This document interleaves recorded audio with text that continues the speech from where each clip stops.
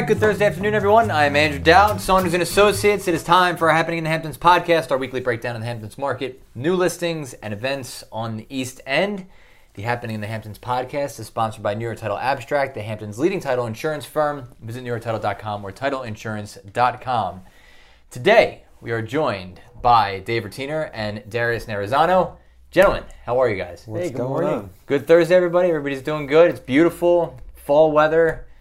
Good time to be out in the Hamptons. Gorgeous here in the Hamptons. And for the apple picking, pumpkin picking, fall festivities, and I guess it's a good time to buy. It's also, it's a good time to sell. It's a good time to sell. But if you're a buyer, Darius, do you have buyers? What are you seeing? What are they saying to you? Hey, look, as I tell everyone who asks, I can't tell the future, but I can tell you about now, Andrew. And Live in the now.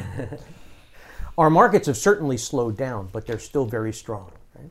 And, well, Steve told us last week when analyzing the in-contracts over the last 6 weeks of 2001 against 2020, we're down approximately 53%. But the last 6.5 weeks of 2021 against 2019 were up approximately 58%. So we're doing very well, but we're very low on inventory. Mm-hmm. Sellers, though, have become more realistic as buyers' urgency has become psychologically less than a life and death need to purchase. There are still deals to be had. And I know this because as a broker in the know, I've just fallen in love with in the last 2 months and closed on a new home in East Hampton for myself. Oh, congratulations. Congratulations. That's Thank awesome. you. And I couldn't be happier with what I got. So, interest rates are still super low. It's like the banks are still giving money away, but it's starting to go up, we can see.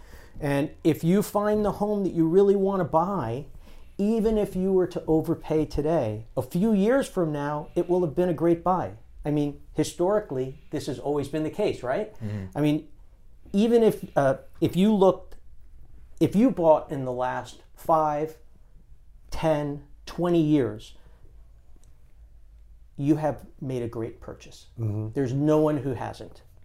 Not only that, but if you did that in the 5, 10, 20 years, it's going to be paid off eventually, and then you can have a place to live, or you have a place for your family to, enjoy. It's a win-win. It's a usable asset. Yeah, it's a usable asset. It's not so many people focus on the investment side. It's a Hamptons real estate.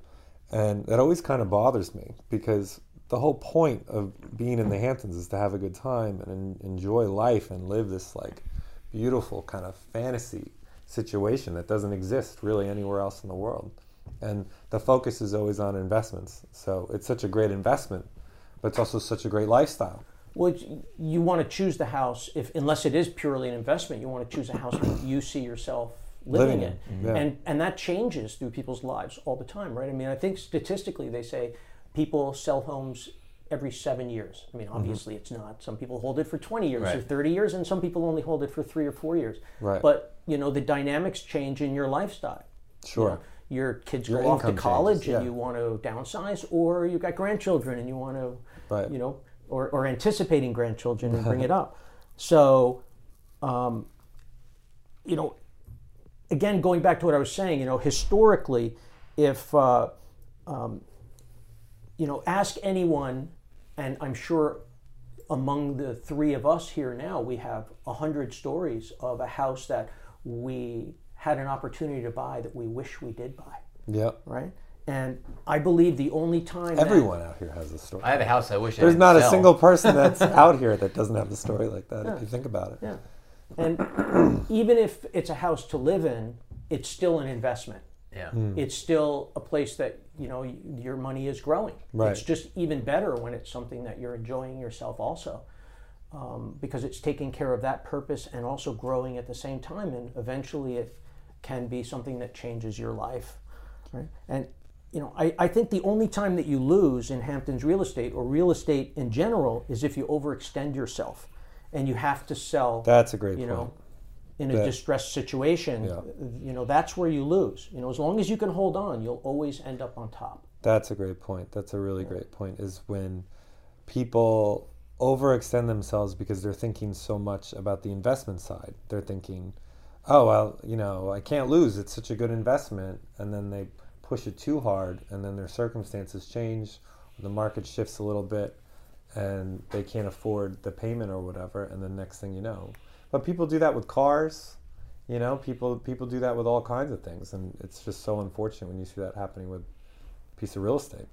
Just the nice thing is that in Hamptons, it's usually an appreciating asset. I mean, historically, that's what we've seen. Even with the ebbs and flows in the market, it's usually trending up, as to your point. So, all right, so you're telling buyers, like, look, I know the inventory is low. I know that it is a seller's market right now, but and you are proof you can still find the house you want if you're looking hard enough. And I want to bring up a listing that you have. It's on the market right now, but it's under construction, right? 1168 Brickhill Road, and this is going to be beautiful. Tell us a little bit about this place. You've seen it, Andrew. So and I'm sure it's further along than even when we were there taking some drone shots. But this is going to be a really special place. What was the address It's huge. It's 1168 Brickhill Road. It's on 5 acres. It's a new construction by Robert Pasavia of Coastal Real Estate and Development. And it's a modern barn on 5 acres, very close to Sag Harbor Village and Long Beach and the road to Bridgehampton. It's really centrally located. I mean, you could literally walk to the village, bike to Long Beach. I love Brickhill. Brickhill is like one of my favorite streets. Well, and then you also got the vineyard right there. You can get to what's the name of the vineyard? Not Wolfer, but the other one. Are you talking about the Chandler Daughters? Channing Daughters. Yeah, Channing Daughters. Yeah. That's a great vineyard. That's like one of those hidden things. What's nice about this too is like you can't. There's not 5 acres in Sag Harbor, but you're very close. You know what I mean? So you get all the space and the amenities that come with a house's size and acreage like that. Right, exactly. But you're still very close to where you want to be. In Sag Harbor, everybody's on a postage stamp. Right. If you can get a pool, you're super lucky if you're in the village. But here, I mean, you've got 5 acres. You've got a large gunite saltwater pool with spa built into it. Big, cool all the time in the sun patio, mahogany decks. I mean, the house is huge. Is it going to have a gym? There's space for a gym, screening room, multiple living room areas. So you want a wine cellar, sauna, there's room for it all. And now, if you come in now, because it's supposed to be ready, and we're on track for spring coming.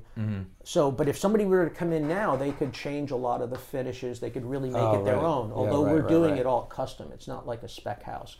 I love the design. It's like the rendering here is so unique. It's like, I love the modern barn. Now design. That's actually done. So I'm going to take real pictures of the outside very soon to put up. But the outside is all, mahogany as well as cedar shake. It's a nice mix. It's a very unique look. Love the front porch. Looks like a two-car garage. Huge windows and doors. Everything's oversized. It's soaring. When you walk in, you walk right into a living room that goes up to the ceiling with a sky bridge going across to the bedrooms. One side of the house is the master. The other side are the guest bedrooms. Double-sided fireplace that goes up through the roof. Oh, those are so cool. I love those things. It's all open living, 7 bedrooms, 6.5 baths, pool house. I mean, it's going to be gorgeous. Come and see it. Come see it, buy it, and make it your own. I'll buy it. And $8 million. Yeah, 7,995. Yeah, just under we can negotiate. No, this is a beautiful house, and I'd like to get back over there because, like I said, I mean, when we were there, they were still, putting things in, but I'm sure it's further along a month later as you get closer to completion. So great new construction, and new construction is where it's at right now. Everybody wants that turnkey, move in, ready to go. Spring can't come soon enough for many reasons, including this house being ready. I'm sure this won't take long to sell. So listen, let's just give a quick rundown of the numbers this week, the Hampton data for this week, 10/6. So over the past week, there were 48 listings that went into contract from West Hampton and Montauk, compared to the same week last year, 2020. There were 66 listings that went into contract, which is a year-over-year decrease of 27%. Now, that same week, back in 2019, there were 40 listings that went into contract. Compared to this week in 2021, it's an increase of 20%. So here is a breakdown of these transactions. There were 48. 1 between 8 and 10 million, 2 between 6 and 8 million, 7 between 4 and 6 million, 12 between 2 and 4, and 26 under $2 million. And it wasn't that long ago that like under $1 million was like the hot thing. Mm-hmm. Now I don't even know where you're going to find under $1 million. Now there's like one under $1 million because there's only one. So I've got one coming soon. There you go. So this past week there were 43 new listings coming onto the market, which with 48 listings going into contract, so that decreases the inventory by 5 listings, which we've been talking about. That, I mean, there is just, it comes on the market, it goes, the inventory is low. So if you can, like Darius, find that house and get a good buy, you're doing things right. A breakdown of those 43 new listings: there was 1 between 10 and 20 million, 1 between 8 and 10, 2 between 6 and 8, 4 between 4 and 6, 13 between 2 and 4, and 22 under $2 million. So obviously that's still the sweet spot, and where people are can get in at that price point. Can get in at $2 million. What a weird, I know. Weird thing. Weird thing. And you can get into this new construction on Bricktown for just under $8 million, which call Darius for that. What's your outlook, Darius, on the market? I just want to pick your brain. I love listening to what brokers have to say. You didn't listen to me before, Dave. I said, can't predict the future. You about the I future. know, but I want to know what you think. I want to know what you think about the future. Well, is that what you do? So is that really how you just to say to yourself, I accept that I don't know what the future is, but what I do know is that if I buy a house or invest in a house that I can totally afford, that this will be without any doubt in my mind, that this will be a good long-term investment, possibly the best investment I ever do for myself and my family. Is that how you think about it? Or do you like to, because I think a lot of people like to speculate, next year, sure, something will happen, and the economy will this and that, and they'll mint $1 trillion coin, and that will cause things to go up. Or I'm not going there, but to the general sense of what you were just asking, I mean, in general, looking at a house, yes, I look at it and I think, as long as there's not something wrong with it, as long as I like the flow, I like the basic value of the house. Like I said, even if it's inflated beyond my understanding at this point, because the market is moving so quickly and changing so quickly, sometimes it's hard to comp things out exactly, but as long as it's very close, if it's something that I really like, I believe, and I know, because like I said, if you go back, you cannot find an example where it did not go in that direction as long as you could hold on. But of course, like the house that I bought recently, I saw right away walking in, and I'm a professional in this and other parts of this business, for a very long time, because I'm 58 years old. I looked at it and I saw hidden value, things that I could do to the house to increase the value. Right. But it's also a house that I really see myself living in, and my wife keeps talking about it's our house that we'll have our grandchildren in. So, right. I don't know if I'm, on board. I want the grandchildren, but I don't know if this is the house it will be forever. But I love living there now, and I love the idea of the things that I can do to it that will increase the value over time, besides just naturally the boost that it's going to get from the economy and time. Right. So, I mean, I think, and the same, you just bought a house, Dave, very recently, and I've been there, and it's a terrific house. Thank you. And there are things that you can do to that house over time that are going to increase its value also. Yeah, that's the plan. Another thing that's super important when you buy a house is to really maintain it, to spend that extra money on making sure that you keep it up and don't allow it to, the landscaping overgrow or maintain it before it becomes a problem. Deferred maintenance is a nightmare. Yeah. Right. You do not want deferred maintenance. Keep the maintenance going. As you go. Which is usually not the fun improvements like new roofs. Yeah. but necessary. It's funny. You just made me think of a story when I was like in my mid-20s or something. I was renting a condo, and the maintenance on the condo was like $400 a month. And I can remember thinking at the time, I wish I owned a house, because then I wouldn't have to pay for maintenance. You could just do it all. Yeah, this is true. I can remember thinking that. I also own a condo, and I'm very happy for paying that maintenance and not having a just worry about second it. list as long as my arm of things to do. That's exactly it. So, all right, so we said at the top of the podcast, like, look, it's the fall. This is a great time of year to be out here. So, Dave, what are your picks for the weekend if you are out my east? 3 picks. Okay, so the 40th annual Montauk Fall Festival is Saturday and Sunday of this weekend from 11 a.m. to 5 p.m.